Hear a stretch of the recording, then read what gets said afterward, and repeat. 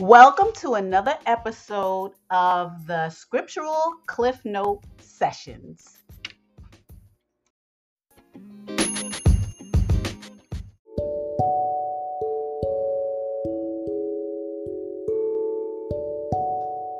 Hello, everyone. From time to time, I will be uploading really important information to the platform for your spiritual edification. And what I'm going to call these little pieces of information, I'm going to call them scriptural jewels. So every now and again, I will upload a scriptural jewel from someone who is knowledgeable in the scriptures to give you some information for your edification. So enjoy.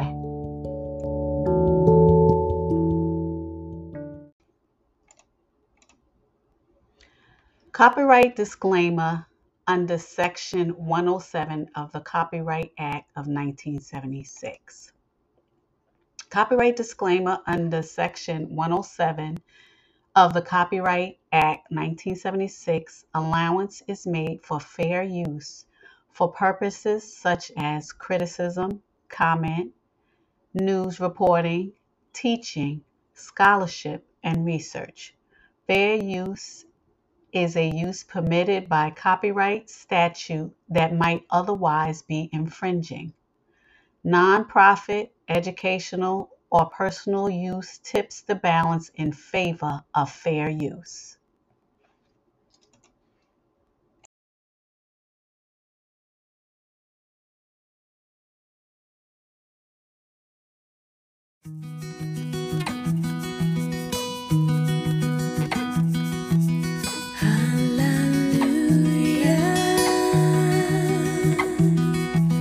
Praise Yahuwah.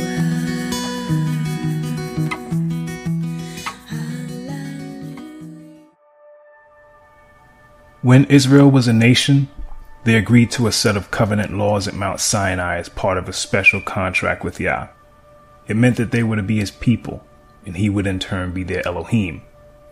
Now, as with all contracts, which usually involve at least two parties, in this case Yah and Israel, both parties were bound by certain agreements which were spelled out in the contract or covenant. The ancient people of Israel were told that if they obeyed the laws of the covenant, they would have Yah's protection and be showered with many blessings. If they disobeyed, they would receive punishment and suffer many curses. Sadly, our ancestors chose the latter, and following that fateful decision, the nation of Israel was thereafter thrust into a series of events that eventually resulted in a time of trouble and punishment whose ill effects are still felt to this very day. $890. That's a good buy.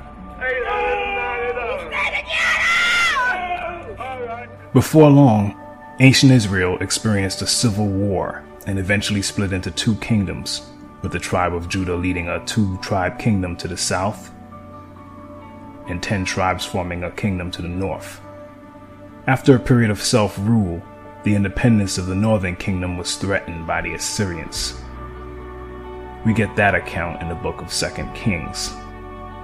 Hoshea, son of Elah, began to rule over Israel in the 12th year of King Ahaz's reign in Judah. He reigned in Samaria 9 years. He did what was evil in Yah's sight, but not to the same extent as the kings of Israel who ruled before him. King Shalmaneser of Assyria attacked King Hoshea, so Hoshea was forced to pay heavy tribute to Assyria. But Hoshea stopped paying the annual tribute and conspired against the king of Assyria by asking King So of Egypt to help him shake free of Assyria's power. When the king of Assyria discovered his treachery, he seized Hoshea and put him in prison.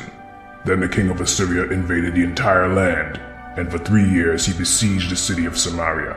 Finally, in the 9th year of King Hoshea's reign, Samaria fell, and the people of Israel were exiled to Assyria. They were settled in colonies in Halah, along the banks of the Habor River in Gozan, and in the cities of the Medes.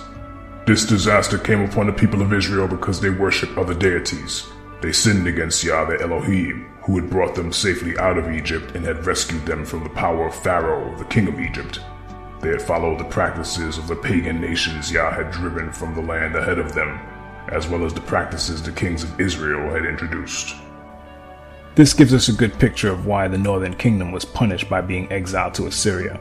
But later, Judah, which was the only kingdom left, also ended up doing that which was not right in the sight of Yah. 2 Kings chapter 24 informs us that the last independent king of Judah, Jehoiakim, reigned for 8 years, practicing evil before Yah unleashed the forces of Babylon on the kingdom of Judah, which ended in that nation being led away captive as well. 70 long years of captivity was experienced in Babylon, and the ancient Israelites witnessed the fall of that empire and the rise of the next. After the 70 years had expired, the new Persian king, Cyrus the Great, allowed the people of Judah to return to their homeland and rebuild. This event was recorded in the scriptures.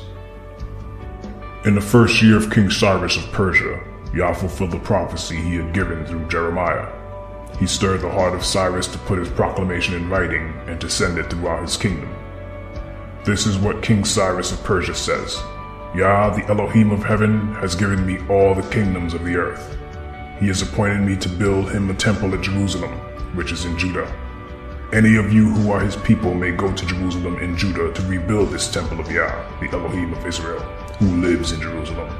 And may your Elohim be with you. Wherever this Hebrew remnant is found, let their neighbors contribute toward their expenses by giving them silver and gold, supplies for the journey, and livestock, as well as a voluntary offering for the temple of Elohim in Jerusalem. That second temple was indeed rebuilt, and it existed until the time of Yeshua, who prophesied its ultimate destruction. Sadly, many of the people of Judah rejected Yeshua, as they failed to understand the many prophecies and types that pointed to him, such as those found in Exodus 12 verse 5, Zechariah 13 verse 6, Genesis 49 verse 10, Isaiah 7 verse 14, Micah 5 verse 2, and so many others. Yeshua highlighted their rejection of him in several parables. A notable one is the parable of the evil farmers, which can be found in Matthew 21 verses 33 to 46. And in it, Yeshua reveals what the rejection of the nation he was sent to would result in. Following the fulfillment of the parable of the evil farmers, wherein they murdered the son of the vineyard owner, that being Yeshua, and after the rejection of his emissaries, the fate of Judah and Jerusalem was pretty much sealed. Yeshua prophesied the destruction of Jerusalem and pointed to the future of the people of Judah, which was right in line with the curses of Deuteronomy 28. And when you see Jerusalem surrounded by armies, then you will know that the time of its destruction has arrived. Then those in Judea must flee to the hills. Those in Jerusalem must get out, and those out in the country should not return to the city. For those will be days of Elohim's vengeance, and the prophetic words of the scriptures will be fulfilled. How terrible it will be for pregnant women and for nursing mothers in those days. For there will be disaster in the land and great anger against this people. They will be killed by the sword or sent away as captives to all the nations of the world. And Jerusalem will be trampled down by the Gentiles until the period of the Gentiles comes to an end. This particular prophecy, as you can see, stretched throughout time, with Jerusalem being controlled by the Romans, who were the first to march on her following Yeshua's prediction. Roman rule lasted for hundreds of years after the initial siege. Then the Romans eventually lost hold of Jerusalem to the Muslims. And thereafter various caliphates controlled Jerusalem until the time of the Crusades. During this long period, popes allied with European kings to fight against Muslims. The Crusades were first and foremost an expression of papal authority against the enemies of the Church. The First Crusade was preached by a pope, Pope Urban II, in France in the year 1095.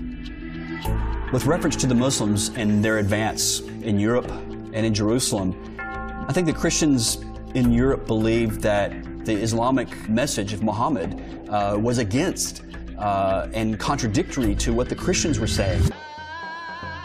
They were worried that this idea could possibly overrun the Christian idea. Pope Urban conceived this idea. It's not a sin if you kill non-Christians, if you kill non-believers in our faith. And so he made this deal that if you go and fight in the Holy Land, you will be forgiven all your past sins. A knight could sin as much as he liked, and simply by going to the Holy Land, he had been given his passport to heaven. And that was an extremely attractive deal. And combined with that, he could win fame, he could win glory, and he could come back with the treasures of the Near East. These are the things that drew knights in their tens of thousands to go on crusade. The bloodletting of the Crusaders spread throughout the Islamic lands. Everybody heard stories about the massacre of unarmed individuals. It created this intense rage amongst Muslims. In a sense, it resulted in a new kind of Muslim crusade, a desire to raise an army to go back to liberate Jerusalem from the Crusaders as an act of piety on the part of Muslims. I don't think any of those young men, either Christian or Muslim, could possibly have imagined that their struggle could possibly still be playing itself out 1,000 years later in the area that we call the Middle East today.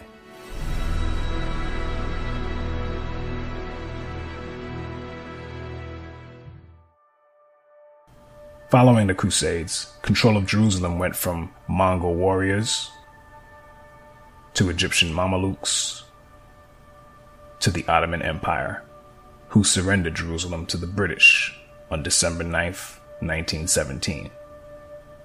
That event led to the modern-day circumstance, which allowed for the establishment of an Israeli state, which is currently occupied by Gentile posers pretending to be the people of Israel, as stated in Revelation chapter 2, verse 9, and chapter 3, verse 9. As prophesied by Yeshua, Jerusalem would be trampled down by the Gentiles until the period of the Gentiles comes to an end. That means that Gentiles would be in Jerusalem, trampling it down till the very last day when Yeshua comes. In other words, the people in that land calling themselves Israel are really Gentiles. But let one of them tell you himself. In his book, The 13th Tribe, Arthur Kessler, himself a so-called Jew, writes in the very first chapter, about the time when Charlemagne was crowned Emperor of the West, the eastern confines of Europe between the Caucasus and the Volga were ruled by a Jewish state known as the Khazar Empire. At the peak of its power, from the 7th to the 10th centuries AD, it played a significant part in shaping the destinies of medieval and consequently of modern Europe. The country of the Khazars, a people of Turkish stock, occupied a strategic key position at the vital gateway between the Black Sea and the Caspian, where the great eastern powers of the period confronted each other. It acted as a buffer protecting Byzantium against invasions by the lusty barbarian tribesmen of the northern steppes. But equally, or even more important, both from the point of view of Byzantine diplomacy and of European history, is the fact that the Khazar armies effectively blocked the Arab avalanche in its most devastating early stages, and thus prevented the Muslim conquest of Eastern Europe. It is perhaps not surprising, given these circumstances, that in 732, after a resounding Khazar victory over the Arabs, the future Emperor Constantine V married a Khazar princess. In due time, their son became the Emperor Leo IV, known as Leo the Khazar. Ironically, the last battle in the war, AD 737, ended in a Khazar defeat. But by that time, the impetus of the Muslim Holy War was spent. The Caliphate was rocked by internal dissensions, and the Arab invaders retraced their steps across the Caucasus without having gained a permanent foothold in the north, whereas the Khazars became more powerful than they had previously been. A few years later, probably AD 740, the king, his court, and a military ruling class embraced the Jewish faith, and Judaism became the state religion of the Khazars. No doubt their contemporaries were as astonished by this decision as modern scholars were when they came across the evidence in the Arab, Byzantine, Russian, and Hebrew sources. What is in dispute is the fate of the Jewish Khazars after the destruction of their empire in the 12th or 13th century. On this problem, sources are scant. but various late medieval Khazar settlements are mentioned in the Crimea, in the Ukraine, in Hungary, Poland, and Lithuania. The general picture that emerges from these fragmentary pieces of information is that of a migration of Khazar tribes and communities into those regions of Eastern Europe, mainly Russia and Poland, where, at the dawn of the modern age, the greatest concentrations of Jews were found. This has led several historians to conjecture that a substantial part, and perhaps the majority of Eastern Jews, and hence of world Jewry, might be of Khazar and not of Semitic origin. The large majority of surviving Jews in the world is of Eastern European, and thus perhaps mainly of Khazar origin. If so, this would mean that their ancestors came not from the Jordan, but from the Volga, not from Canaan, but from the Caucasus, once believed to be the cradle of the Aryan race, and that genetically they are more closely related to the Hun, Uyghur, and Magyar tribes than to the seed of Abraham, Isaac, and Jacob.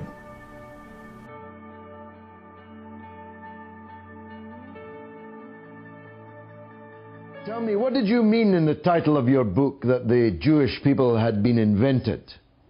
It isn't a provocation. I meant it. I think that the Jewish people was invented. Like the French people, like the Italian people.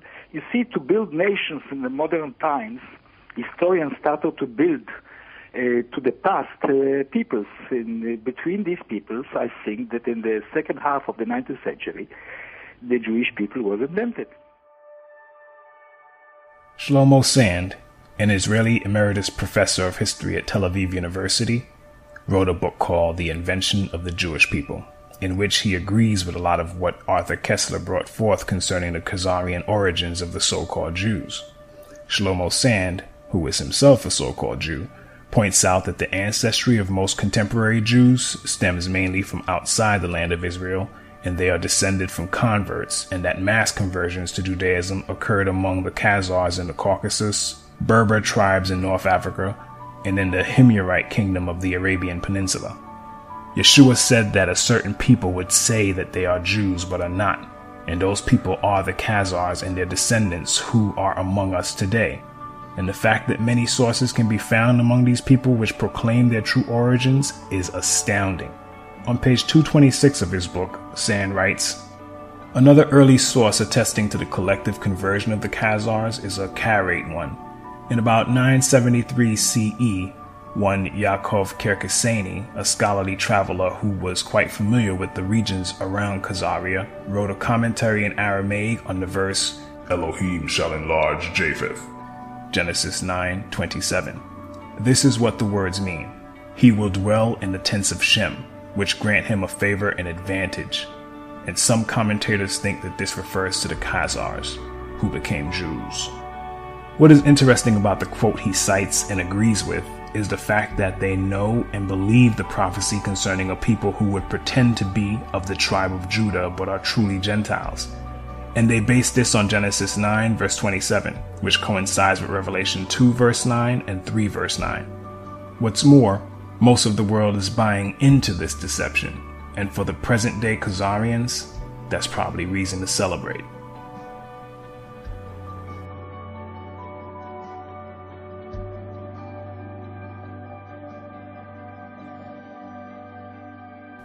But getting back to Arthur Koestler on this subject, he writes, the Jews of our times fall into two main divisions, Sephardim and Ashkenazim.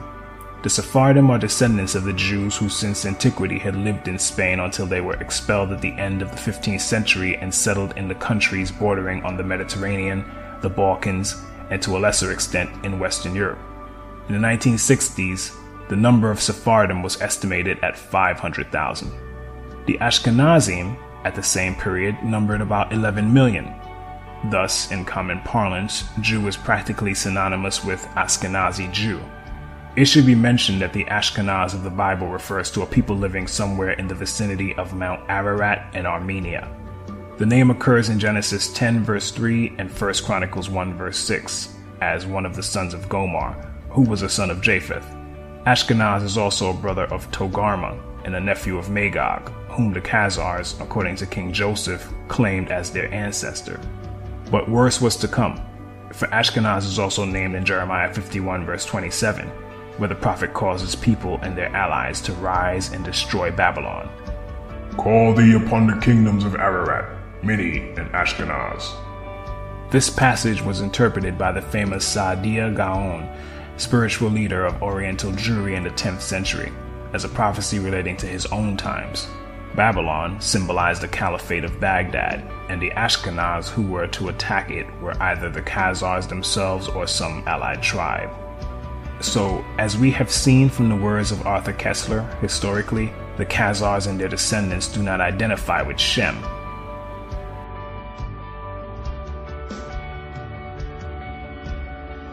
but rather, they identify with Japheth. And that is proved out in their own writings. This is a major fulfillment of Scripture. All that being said, what happened to the real people of Judah in 70 AD, following the siege and destruction of Jerusalem? The ones who weren't captured by the Romans and killed or enslaved escaped. But where did they go? First, you have to understand that whenever trouble arose, such as severe famine in the land, our forefathers and mothers were known to migrate in order to avoid it. There are 3 famous accounts of Abraham, Isaac, and Jacob heading south when famine struck at different periods in each of their lifetimes. Abraham and Jacob went all the way south to Egypt, but Isaac went as far as Gerar. And let's not forget Joseph and Mary, who also fled south to Egypt with Yeshua to escape trouble. These acts are all somewhat prophetic, as they are a major clue as to what happened to the people of Judah following the destruction of Jerusalem.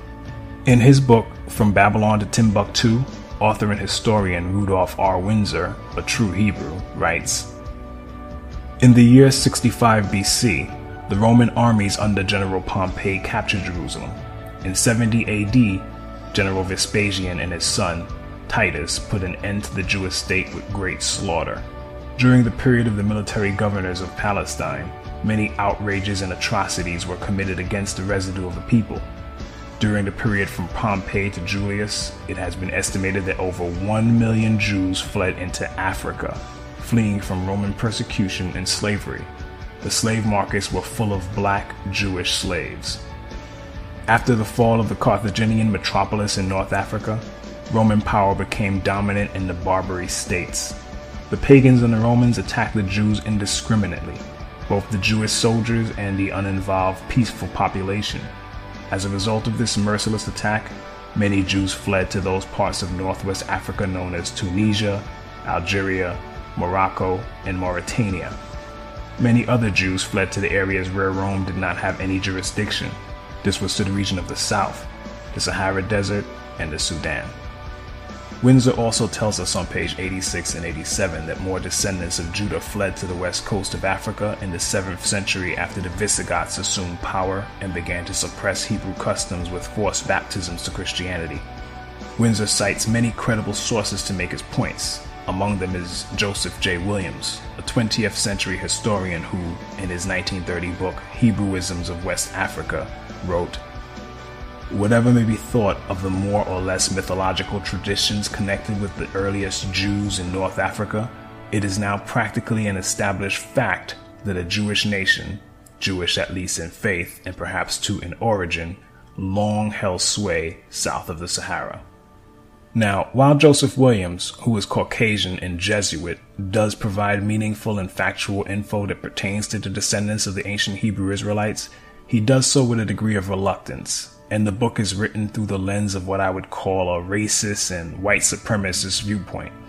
Because despite all the evidence of the true descendants of Judah and Israel as a whole being black, Williams and his sources try to brush that aside and conclude that white Jews, who they blindly claim are the originals, must have somehow lost their color by interbreeding with blacks who thereafter assimilated their culture, for which there is absolutely no evidence.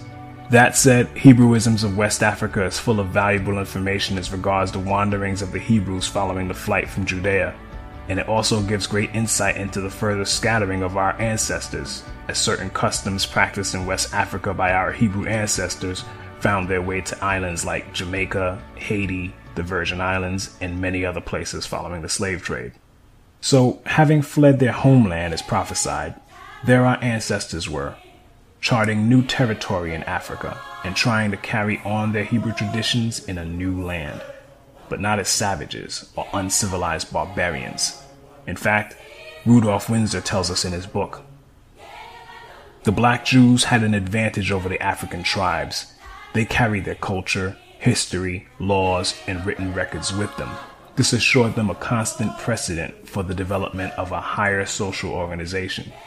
Because of the stability of the black Jewish culture, the Jews were not absorbed into the autochthonous or native population. In fact, the Jews absorbed some of the native tribes. The Jews made use of every opportunity. They were an industrious and skillful people.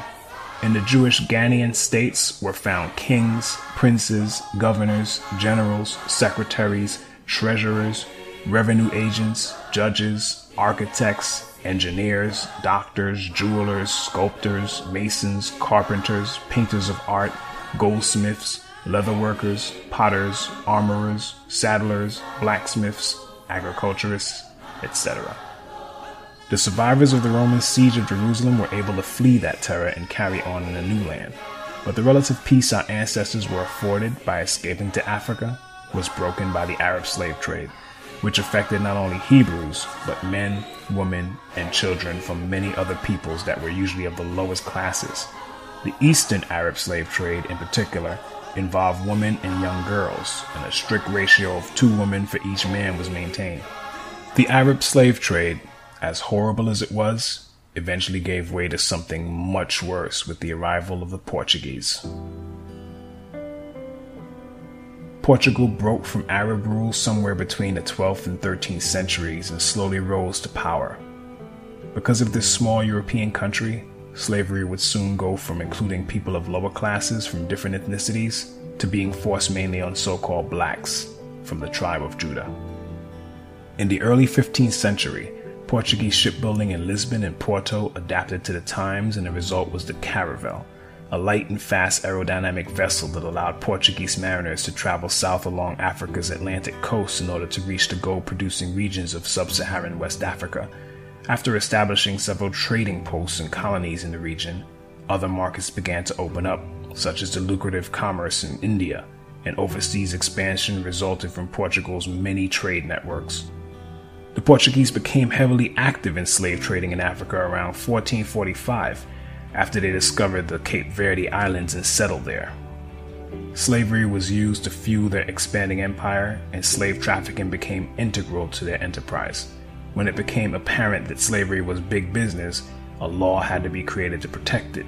Thus, the sitting Pope, Pope Nicholas V, issued a papal bull, the strongest command of a pope, titled Romanos Pontifex, Latin for the Roman Pontiff.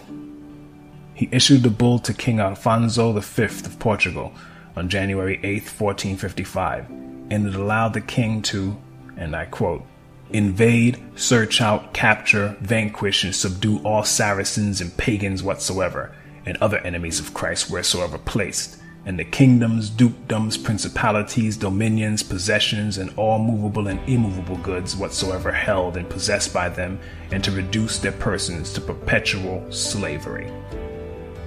This was basically a license and go-ahead for King Alfonso, who alone was personally named in the papal bull, to send vessels to search out, capture, vanquish, subdue, and enslave Hebrews, particularly the people of Judah, whose existence, kingdom, and territory they were well aware of.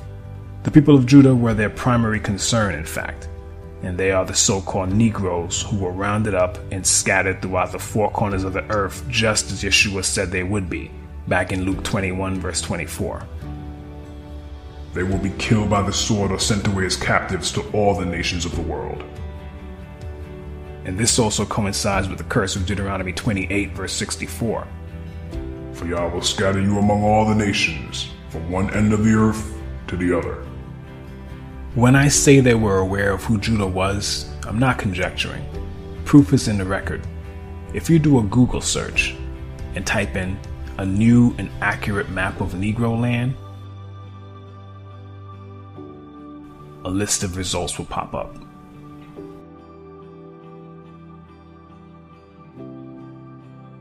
As of the date of this recording, Swain.com still works. Click on it and a page will open up showing a 1747 map of West Africa by 18th century English map engraver Emmanuel Bowen. And then click on the image of the map itself. Move your mouse pointer to the area that is now present-day Ghana and click on it to enlarge the map. Click it again and you will clearly see that what is now called Ghana was once the slave coast, which the map maker labeled the Kingdom of Judah, dropping the H at the end. This is where many of the people of Judah were shipped from, like sardines in a can. Yet today, the elites and their paid professors would have you believe that we are Africans or Hamites, when in truth we are Shemites.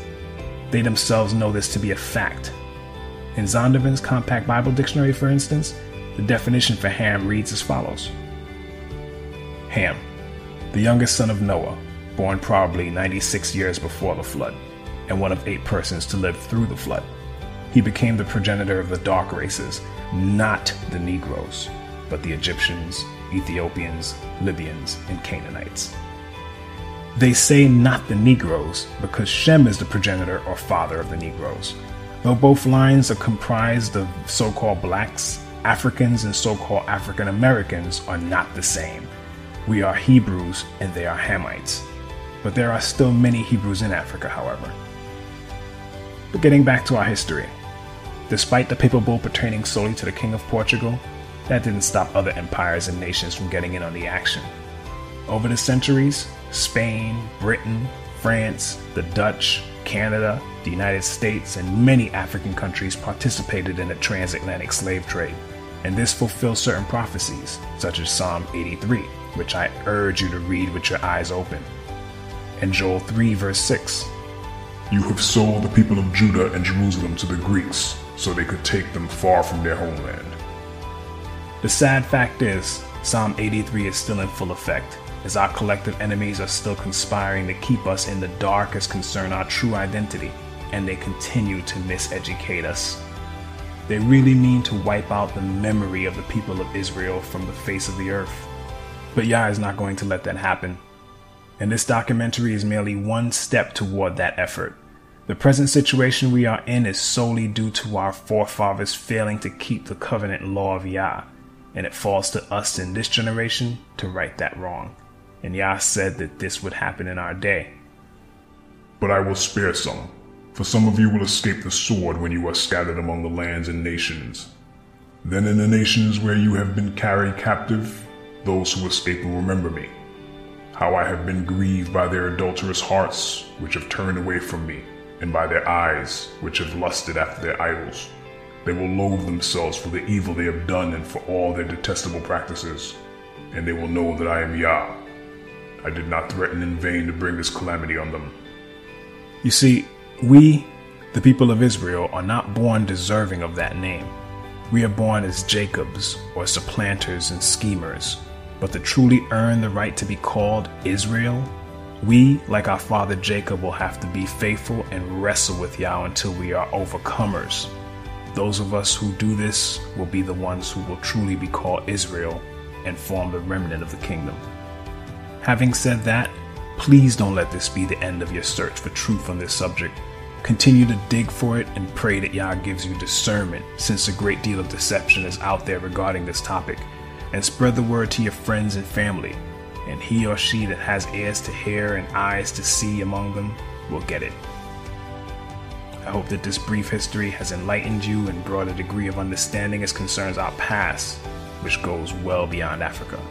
The so-called Negroes, blacks, and African Americans are actually the descendants of the people of Judah, and that is something they don't want us to know.